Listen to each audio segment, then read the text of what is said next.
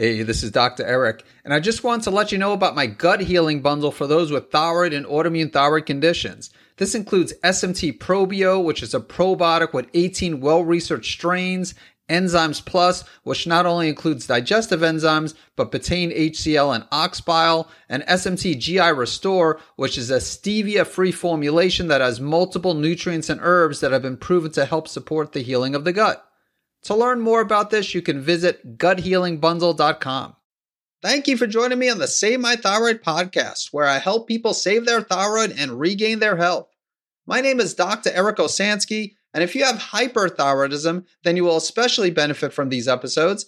But if you have hypothyroidism or Hashimoto's thyroiditis, you will also find many of these episodes to be valuable, including this one, where I interviewed Dr. Shane Steadman as he discusses the relationship between the brain, gut, and thyroid.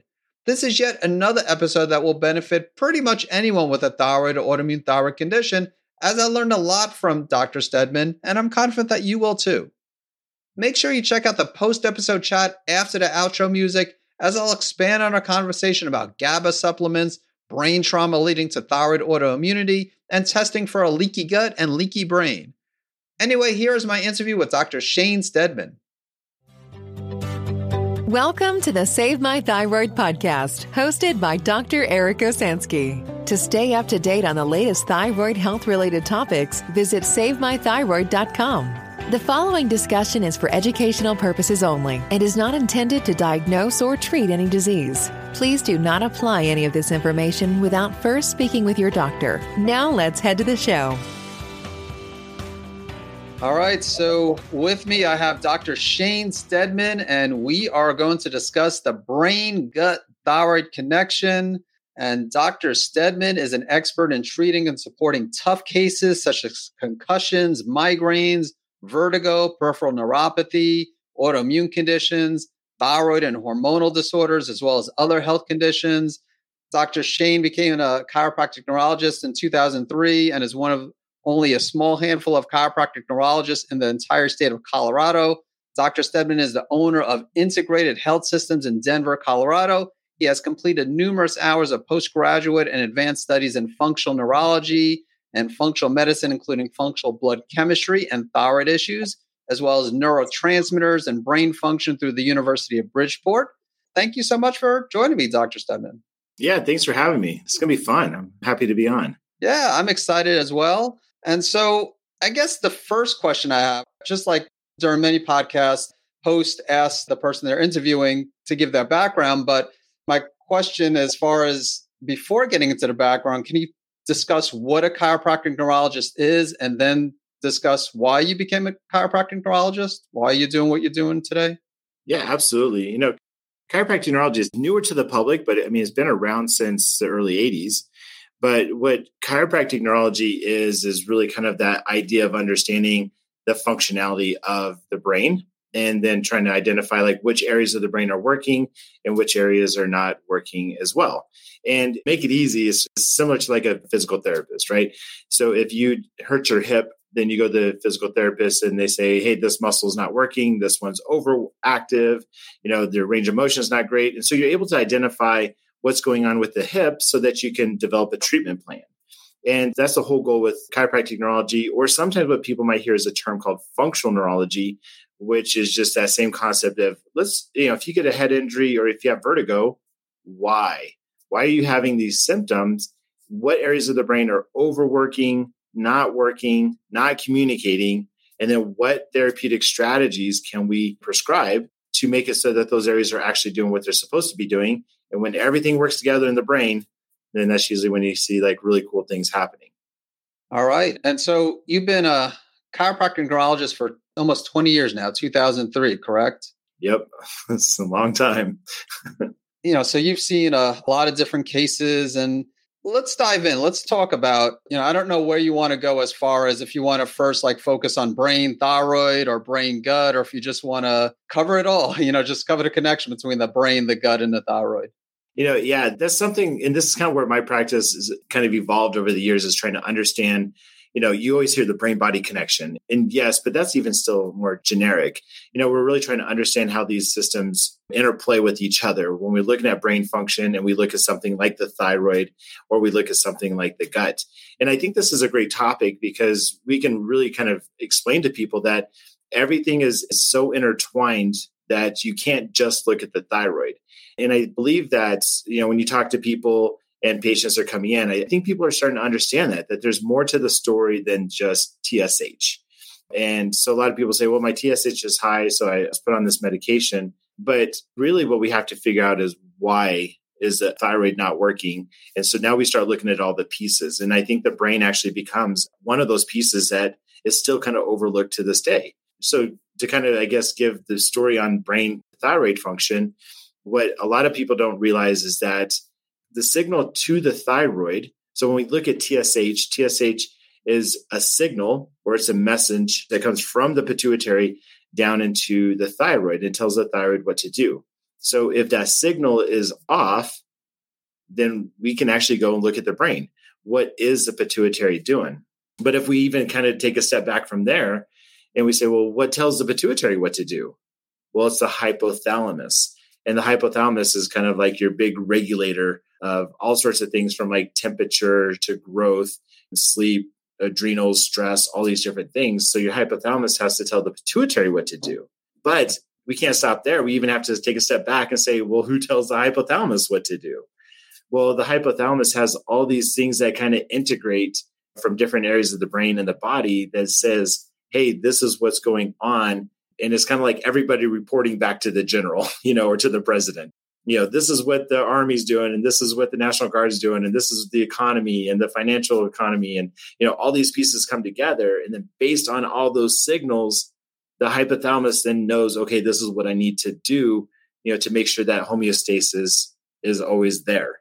So two of the biggest things when we look at like hypothalamic function or what activates it is actually serotonin and dopamine, which a lot of people wouldn't even think about that because, serotonin and dopamine play a role with mood and motivation and joy and, happiness and all these things like that. So if you have imbalances in serotonin, we're going to see imbalances in mood. And does that same imbalance affect the thyroid? And the answer is big possibility. So that's kind of where we start seeing some of these like brain to thyroid connections is that it's just much bigger than just looking at this gland. There's so many factors involved. And that's what we've tried to do over the years is trying to understand that connectivity between brain and body, brain and thyroid, and then you throw in the gut and that's a whole nother animal because the brain and the gut have a relationship with each other. And I think if we truly understand that the brain controls the whole body, then we should definitely look at the brain to say, well, if we fix the brain, how does that fix the body? And how does the body impact the brain? So obviously I'm biased and this is a passion of mine, but this is kind of how we work in the office. Yeah, that's pretty amazing. So imbalances in serotonin or dopamine ultimately affect the hypothalamus, which could affect the communication between hypothalamus and pituitary. And so that could, in some cases, cause thyroid dysfunction, correct? It could, absolutely.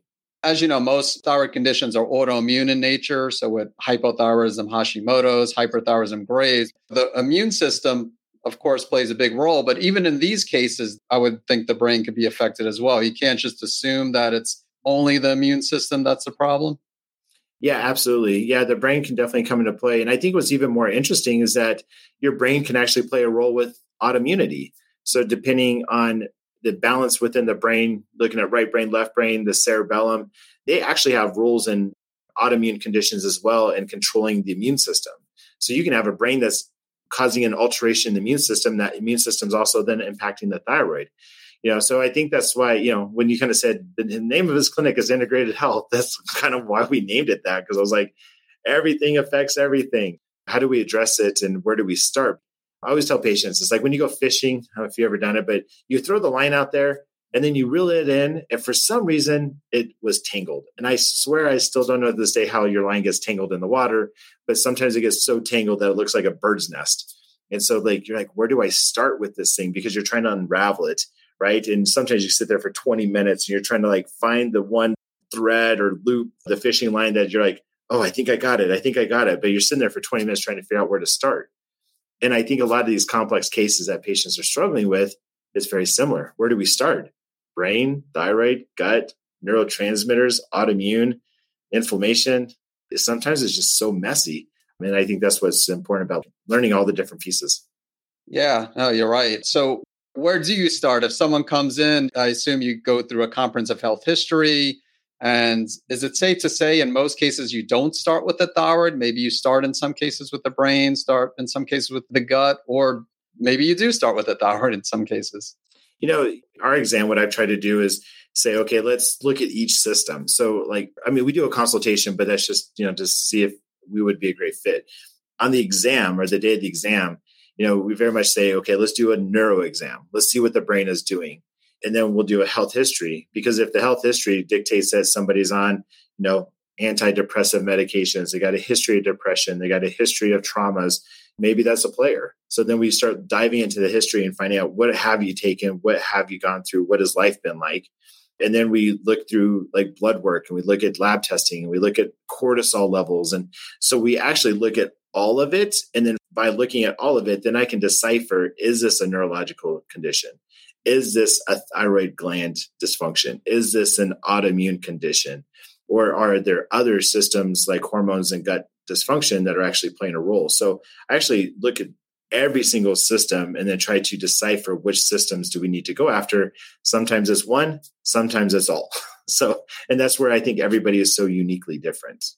And if I understood you correctly, before you said that the brain can actually lead to an autoimmune condition. So if someone had concussion, traumatic brain injury, in some cases that could be kind of like the trigger to an autoimmune condition? Or?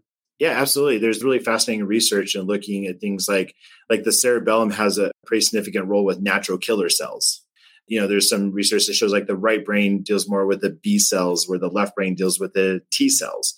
So yeah, there's some really fascinating literature and information out there looking at concussions and what their implications can be in sparking an autoimmune condition. And we see that sometimes in the office, where somebody has a car accident and then they developed multiple sclerosis, or they had a car accident and developed another kind of autoimmune condition.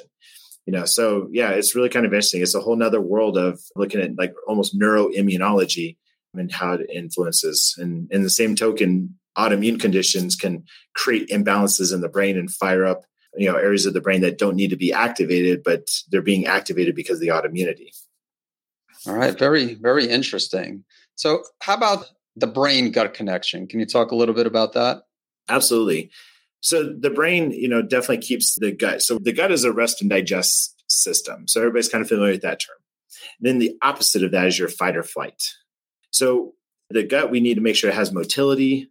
It needs to move. It needs to absorb. So those are important. Really strong connection that goes, from your frontal lobe or your cortex into your brainstem. And your brainstem houses the vagus nerve. And that vagus nerve then goes into the gut to help with motility and function and movement and absorption, digestion. So you have this connection from cortex to brainstem to gut. And they've even done some really cool studies where they actually taken, mice, and they had this group of mice that they actually activated the vagus nerve and then caused almost like a concussion.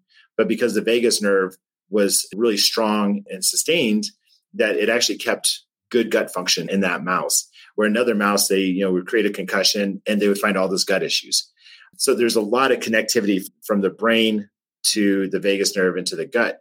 It's really fascinating that you see in some of your first signs of Alzheimer's and Parkinson's is constipation. Some of your first signs in kids with special needs is constipation. And some of the biggest struggles in most kids with special needs is constipation. So that tells you how much that brain-gut relationship is there. On the flip side, we see a lot of people with anxiety disorders and PTSD that if you're in a constant fight or flight, then you get this inhibition of the rest and digest. So you start seeing decrease in motility and you see all sorts of gut issues stemming from that. So the brain has really strong, powerful connections with the gut. Now, you mentioned a vagus nerve. Are there tests that you do? Is it part of your neurological exam to determine if someone has dysfunction in the vagus nerve? Or? Yep. Yeah. Every single patient, we actually look at vagus nerve function, because if somebody has gut issues, well, do they have true gut issues, or is their gut issues because of a neurological condition. And so part of our neuro exam is always looking at that vagus nerve. It gives us an idea what the brainstem is doing, but specifically because that vagus nerve has such a major role in a lot of your visceral function, just kidney, gallbladder, stomach, liver, all those things come from the vagus nerve. And so we want to make sure that vagus nerve is working and not just assume that, oh, you have a liver issue, so you need supplements. That may not be the case. You might have a liver issue because of the brain gut or brain body connection through that vagus. And so we definitely check that on almost every single patient. And if someone does have problems with the vagus nerve, I know there's different vagus nerve exercises, like vigorous gargling is one, and singing loud. How about just plain old mind-body medicine? Is that not typically enough as far as getting the vagus nerve, getting someone more in a parasympathetic state? I think it can be, but clinically, I think it takes longer and is harder. So yeah, we'll use a lot of those exercises. There's actually some vagus nerve stimulators, that we actually use in the office that you can actually kind of put right along their vagus nerve and activate it. So besides the exercises, we actually use some equipment that stimulates the vagus nerve. Sometimes we'll actually do some stimulation like through the tongue to kind of drive into the brainstem as well, maybe through the face. So there's kind of like these kind of ways to get into the vagus nerve, kind of backdoor into the vagus nerve or hit it directly, to try to turn it on so that we can get some activation. And that's where testing comes in, because if we test it and it's not working and then we stimulate it and now it's working, then we've made a change. Many listeners are familiar with the leaky gut, increase in intestinal permeability.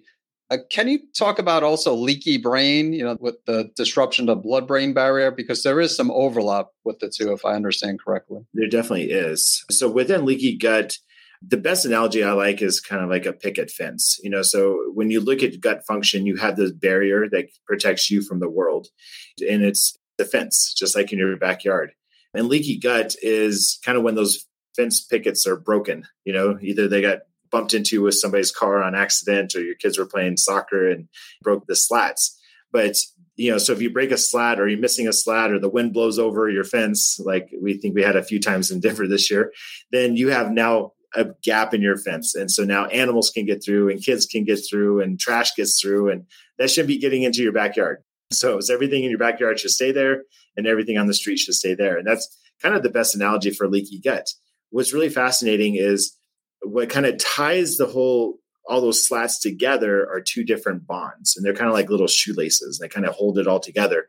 And they're called occludin and zonulin bonds. Well, those same exact bonds are found in the blood-brain barrier system. And so you have these things that kind of like tie it all together to kind of protect and keep everything in the brain, and everything that's out should be out. And so when you start affecting those bonds, you don't only affect the gut, but you also affect the brain. And so this is kind of evidence. If you have a big old cheeseburger with fries and a Coke for lunch, and now you have brain fog, well, you probably also have gas and bloating. So you start seeing this gas and bloating and brain fog, and that's really kind of indicative that you've really messed up those bonds. You've kind of broken those bonds down a little bit, and now you got some slats missing. And so basically leaky brain, the symptoms are just brain fog. So if anybody's walking around going, man, I got gas and bloating and brain fog, that tells us that your barrier system, needs to be fixed and you need to call a fence repair guy out there quick. Do you do any testing for leaky gut or leaky brain? I know there's one test out there from Cyrix that relates to the blood-brain barrier. I don't know if you just assume that someone has a leaky gut. I mean, that's what I do. I used to use the Cyrix labs and intestinal permeability test. And now these days, I just assume that most people have a leaky gut. So what approach do you take when it comes to leaky gut, leaky brain? Yeah, I would say it's really similar. Yeah, there's times when I'll use those tests that look at blood-brain barrier proteins and occludin zonulin bonds. And you can measure those in the bloodstream and see, if you have a lot in the bloodstream, you're probably breaking those bonds down and they're floating around in the body, so to speak. So we'll look at those markers. But yeah, I kind of get to the point of kind of making assumptions now, because most patients that come in have some kind of like brain fog. And usually the things that we're going to do initially is to repair the fence. And so there's definitely some certain supplements that can repair the fence. Reducing inflammation is a great way to help repair the fence. So I try those things. And usually, people talk about, hey, my migraines went away, my brain fog went away, I'm able to focus, my mood is better. There's probably a good chance that we've been fixing that blood-brain barrier. So usually I'll kind of start testing a little bit more if I get stumped, or if something's not, kind of fixed the way I think it should be, then I can do that. Another thing that I've done before too is I've also just used straight GABA, which I know you've probably heard about that before too. It's like, using straight GABA, which is kind of too big to go through the slats in the fence. So if GABA is like, if a basketball shouldn't get through the fence, but if you find basketballs in your backyard, then there's probably holes in the fence. And that's kind of what GABA is. GABA is a little too big to get through. So if people actually experience symptoms from GABA that could be good or bad, then that could be indicating that there's some like kind of gaps in your barrier system. And so, yeah, I think in my career, I do a little bit more assuming than testing, because if I'm going to use dollars for testing, I'm probably going to use them towards something else that might be more beneficial. Yeah, agreed. So can someone have brain fog without having that disruption of the blood-brain barrier? Can there be other causes of brain fog? Absolutely. There can be. There's different immune mechanisms that take place in the brain. And so anytime that you create inflammation, you can create that brain fog feeling. So I mean, we see that with food, most commonly, but you also hear that with people who talk about smelled gasoline and I got brain fog. Somebody's perfume gave me brain fog. I get stressed, I get brain fog. I don't eat, I get brain fog. So there's definitely some other mechanisms that can take place, but that usually involves your immune system in some form or fashion. Hey, this is Dr. Eric, and if you're looking to do everything you can to save your thyroid gland, in addition to listening to this podcast, there are a few different ways we can help you. First of all, I've written a book on hyperthyroidism called Natural Treatment Solutions for Hyperthyroidism and Graves' Disease, as well as a book called Hashimoto's Triggers, which of course is on Hashimoto's thyroiditis, and you can find both of these on Amazon as well as other websites where books are sold. Second, you could also join my Graves' disease and Hashimoto's healing community by visiting autoimmunethyroidgroup.com. And finally, if you want to get personal help from me, you could visit the website workwithdreric.com. Just to let you know, I only see a limited number of new patients each month, and I do require anyone interested to complete a brief online application before working with me. And now back to the show. All right, let's talk about thyroid-gut connection, if you could dive into that. Yeah, so the thyroid itself produces a hormone called T4, and it produces a little bit of T3, but T4 is kind of the primary hormone that it produces, which is inactive. So it really doesn't do much for us. So we have to convert that into T3. And basically what this is T4, the reason why the number 4 is there is because it has 4 iodines attached to it. What your body does is it takes off one of those iodines. And so now it's called T3. So this conversion takes place within the gut and in the liver. And so about 20% of your conversion actually takes place in your gut. And it uses some enzymes that are produced via your flora or your normal gut bacteria. So meaning that you got to have good digestive function and a good number of bugs, and they all have to be imbalanced in order to help convert your thyroid from T4 to T3. And so there's a really big role that the digestive system has in this. And so that if you're not converting that properly, then your T3 that's active is now on the low side. So you can actually start having thyroid symptoms, not because the thyroid gland is not doing its job, but because the digestive system is imbalanced. So that kind of starts to look at some of that thyroid to gut function. But what's kind of unfortunate sometimes is that one of the causes of gut dysfunction is hypothyroidism. So now we get into this like chicken or the egg concept. It's like, do you have gut issues because you have hypothyroid? Do you have hypothyroid because you have gut issues? Who's what and what's what? So, a lot of times, with patients, I think this is where you have to develop a treatment plan that sometimes catches all aspects of those vicious webs. And so if we can get the thyroid function better and we can get the gut function better, then we're getting both ends of the story, because I see too many practitioners that focus on one and not the other. And then the patient's getting frustrated because they're not seeing the results that they want. So I think when people who are listening, it's always good to say, when you're talking to a doctor, like, do you know the whole concept, thyroid function? Because just focusing on one may not get me to where I would love to be. So in a situation where someone is hypothyroid and they have a lot of gut dysbiosis, a lot of imbalances in the gut flora, you might recommend for them to take thyroid hormone replacements, but that wouldn't be the only recommendation. You would also do things to help restore the health of the gut as well. Yeah. And, we have a nurse practitioner in the office, and that's some of the treatment plans that we use. I think there's a time and a place for medication, and maybe medication is great while I'm working on their gut. And then you might find that maybe they don't need the medication now because you're actually converting hormones properly. So having a nurse practitioner that we can put them on and then, take them off as needed if it's possible. And then there's other times where we can utilize some supplementation to support the thyroid gland while we're working on the gut and then retest and see how we're doing. And, these are very plausible treatment plans that we see quite often. But again, it's that functional medicine, that functional neurology piece of trying to understand what's their function or what's their dysfunction and how do we improve it? And that becomes the goal of, I think, working with patients. Do you recommend any type of gut testing, like a comprehensive stool panel or SIBO breath test in some cases? Yeah, in some cases, we'll definitely do that. I don't run stool panels on every single patient. I think they can be very beneficial depending on, patients talking about like constant constipation or diarrhea or constant bloating, because you want to find out, what is causing. That's always a question that I try to explain to the practitioners I've worked with is we're always trying to say why. So we can't simply stop at saying, well, somebody has gut dysfunction. It should be, why does somebody have gut dysfunction? Because you're trying to get to the core root, we always have to constantly ask why. And sometimes it's really easy. Somebody just loves pizza and Cheetos every day. And then there's other patients where you go, okay, you're eating pretty perfect. So why do you still have issues? Well, that's where we maybe should do some testing and find out. And that's what's, I think, cool about lab testing and technology these days is we have different styles of testing to try to figure out those whys. And the further we can dive into finding out the why, usually the faster we can get somebody feeling better. Let's talk a little bit more about constipation. I wasn't planning on going in this direction, but a lot of people experience it. And, you mentioned earlier about the connection between the brain and, like Parkinson's disease, where, early sign would be constipation. So in a situation where someone is constipated and they're doing everything from a diet perspective, it just seems like, I don't want to use the word perfect gut health, but let's say it just seems like everything's in line. So from what you said, it could be the brain. I mean, not to say it's related to Parkinson's, but it could be a potential brain-based disorder that's causing the constipation. Yeah, it definitely could be. And I think this is where sometimes in the functional medicine space, they're using everything, every supplement, and they're just not getting anywhere. And so that's where you can look at brain function and say what's going on. So, and that's where the neurology testing comes into play, or that neurology degree, which is it's helpful because I know not everybody has that capability.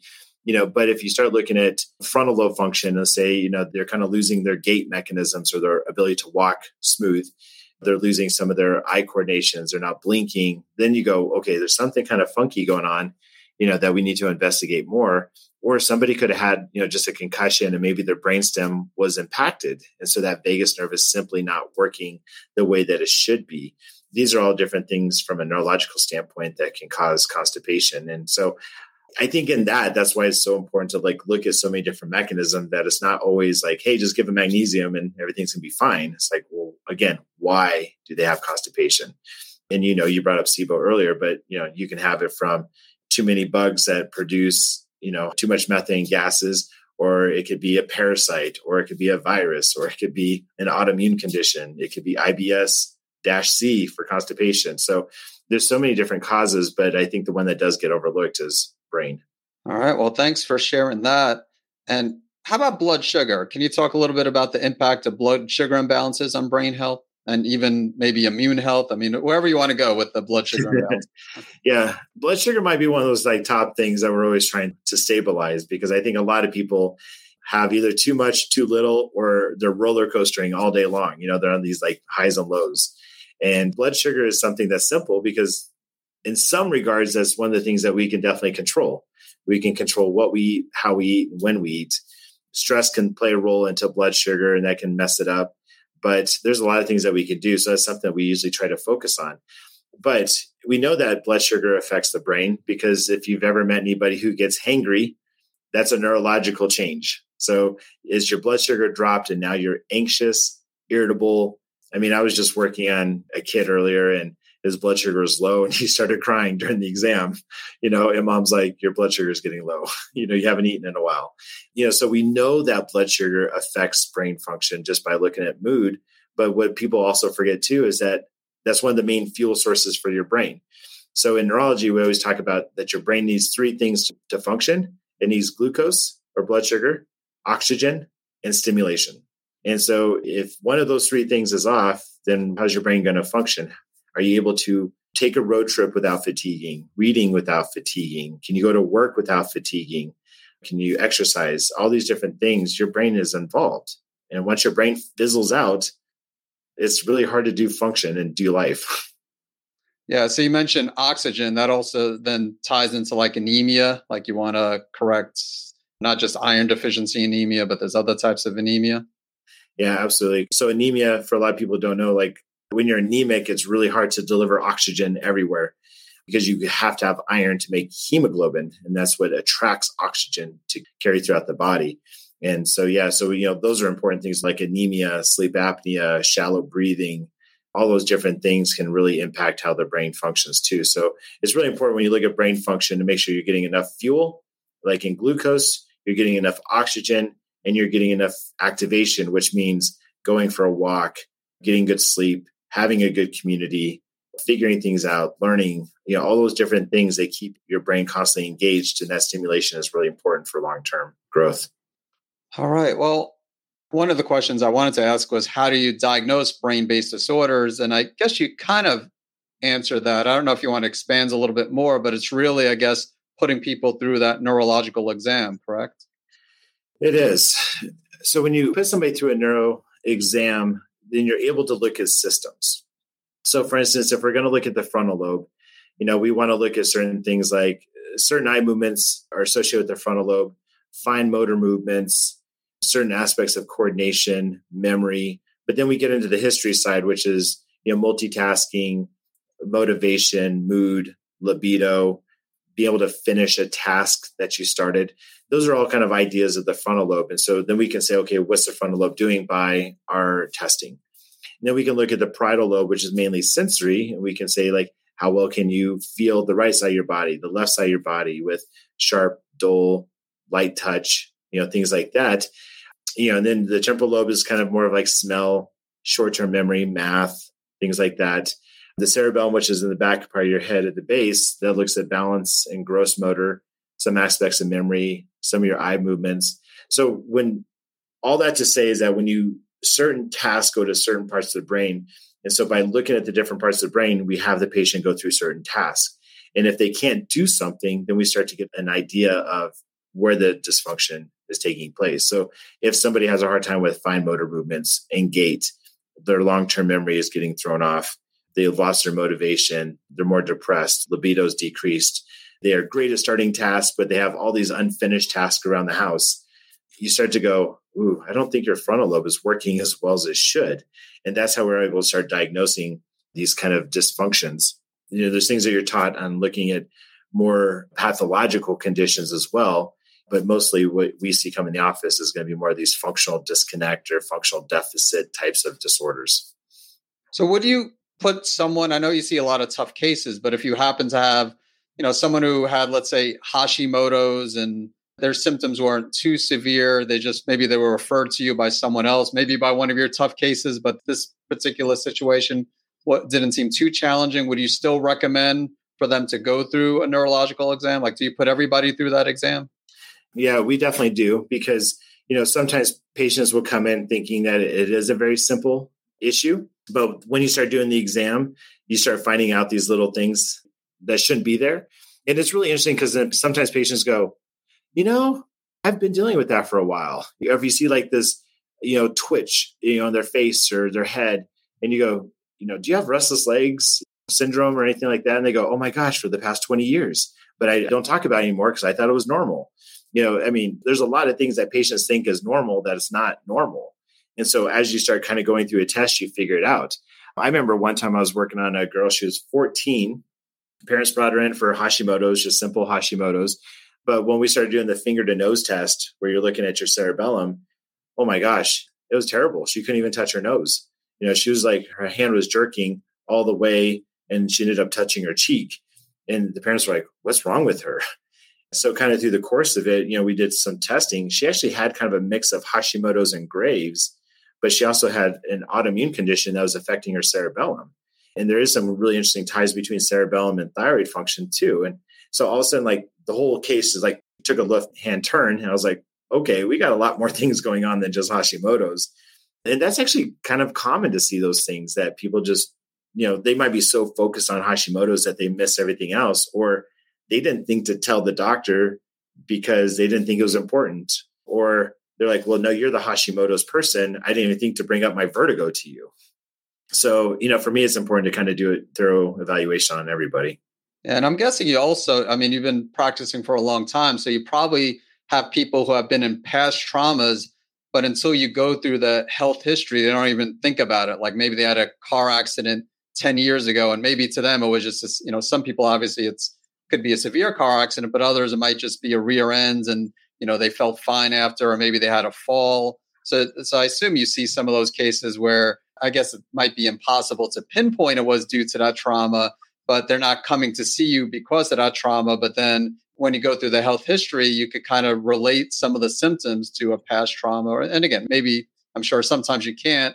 But again, what are your thoughts on that? Like if someone had a trauma, let's say 20, 30 years ago, and, after that, maybe they seem like they felt fine, no pain, no discomfort. Could that decades later lead to some of these issues that we're discussing? Yeah, we see that all the time, actually. It's kind of interesting when you start doing the history, and you start doing timelines. When did this start? Well, it started in 2008. Well, what happened in 2008? I don't know, but I think it was about 2007. I was in a car accident, or I slipped and fell and hit my head on the concrete, or we went through a really traumatic experience, or I went through a really bad divorce, and you're like, what else has happened since then?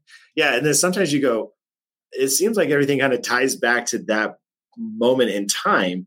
And so then we can start kind of working our way forward because, if there is a trauma like a car accident, then maybe there's a neurological imbalance. If they had a spouse or a loved one pass away, I've had counselors in my office. That's when you're like, I think counseling might be a great thing for you because maybe counseling is now part of your treatment plan. Or they said, I was really, really sick in 2007.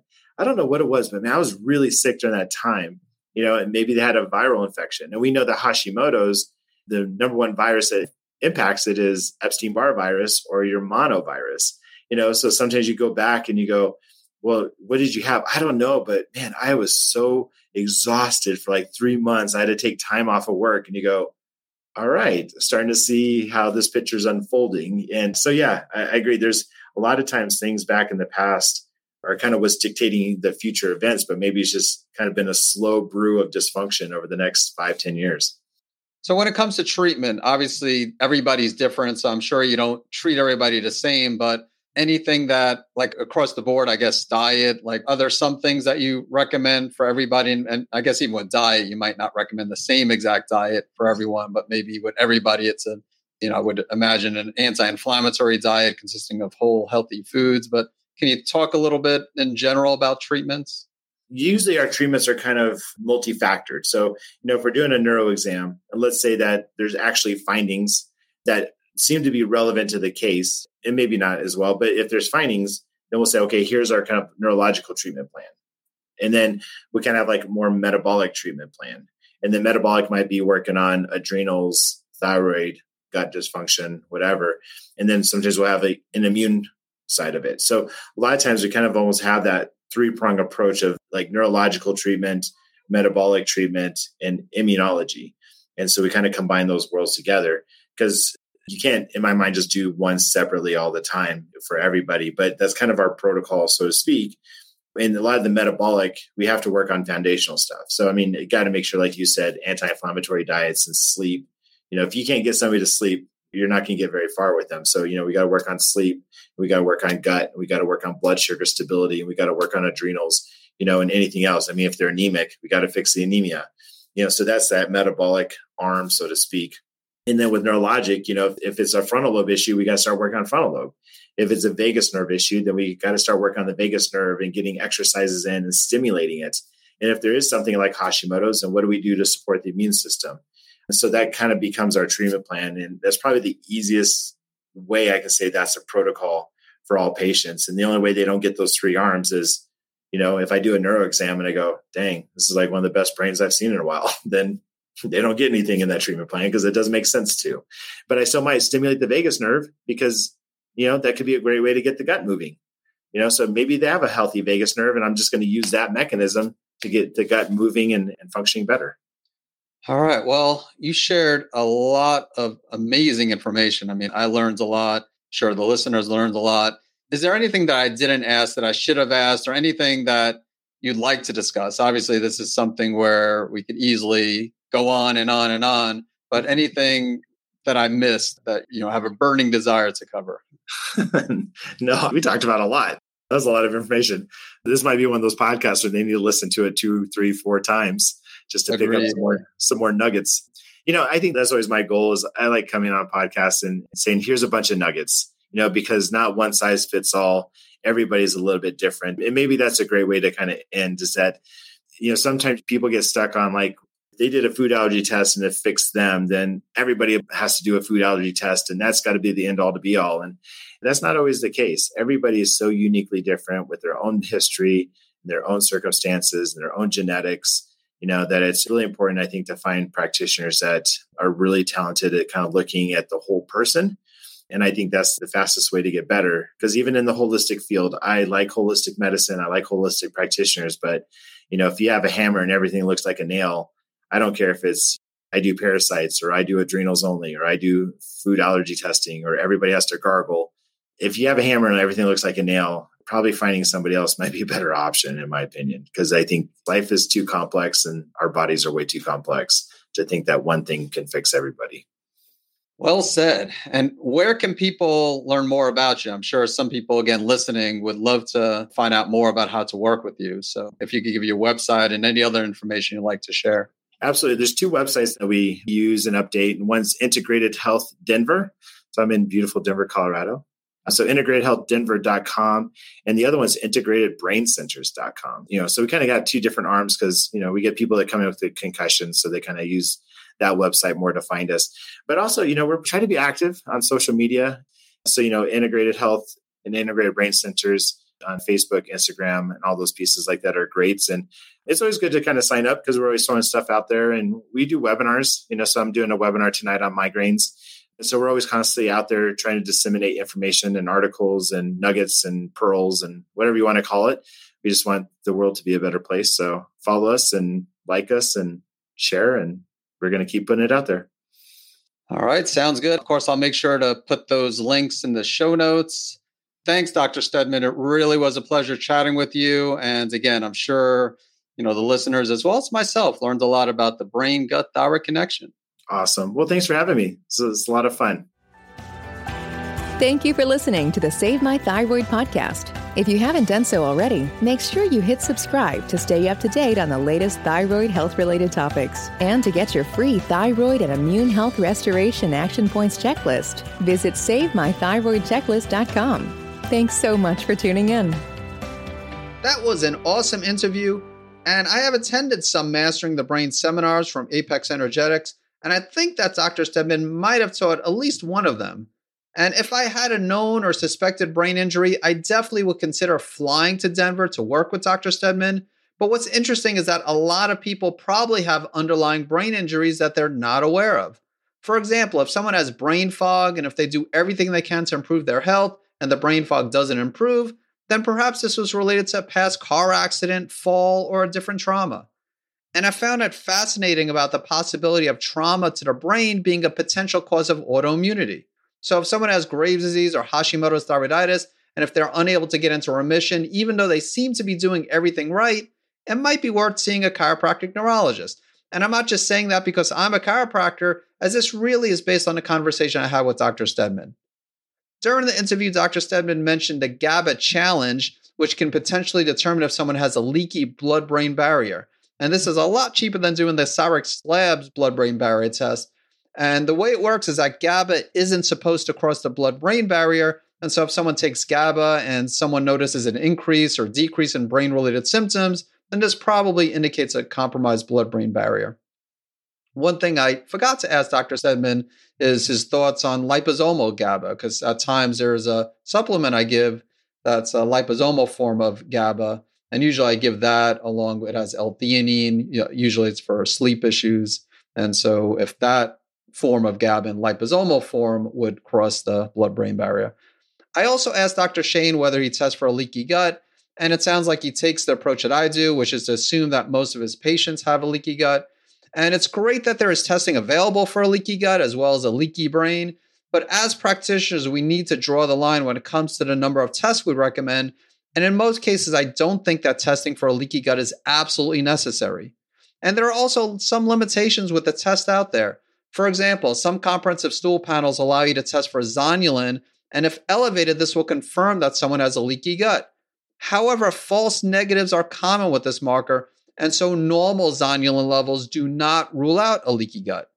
And of course, if someone tests positive for a leaky gut, it won't reveal what's causing a leaky gut, as that will require additional detective work. I want to let you know about a product called Hepatoimmune Supreme, which is a unique supplement that has a rare combination of N-acetylcysteine, also known as NAC, milk thistle, and schisandra to support the liver. And it also has a few mushrooms that can help support the immune system, including cordyceps, which has both immune modulating and adaptogenic properties and is great for those with Graves' disease and Hashimoto's. To learn more about Hepatoimmune Supreme, visit SaveMyThyroid.com/liver support.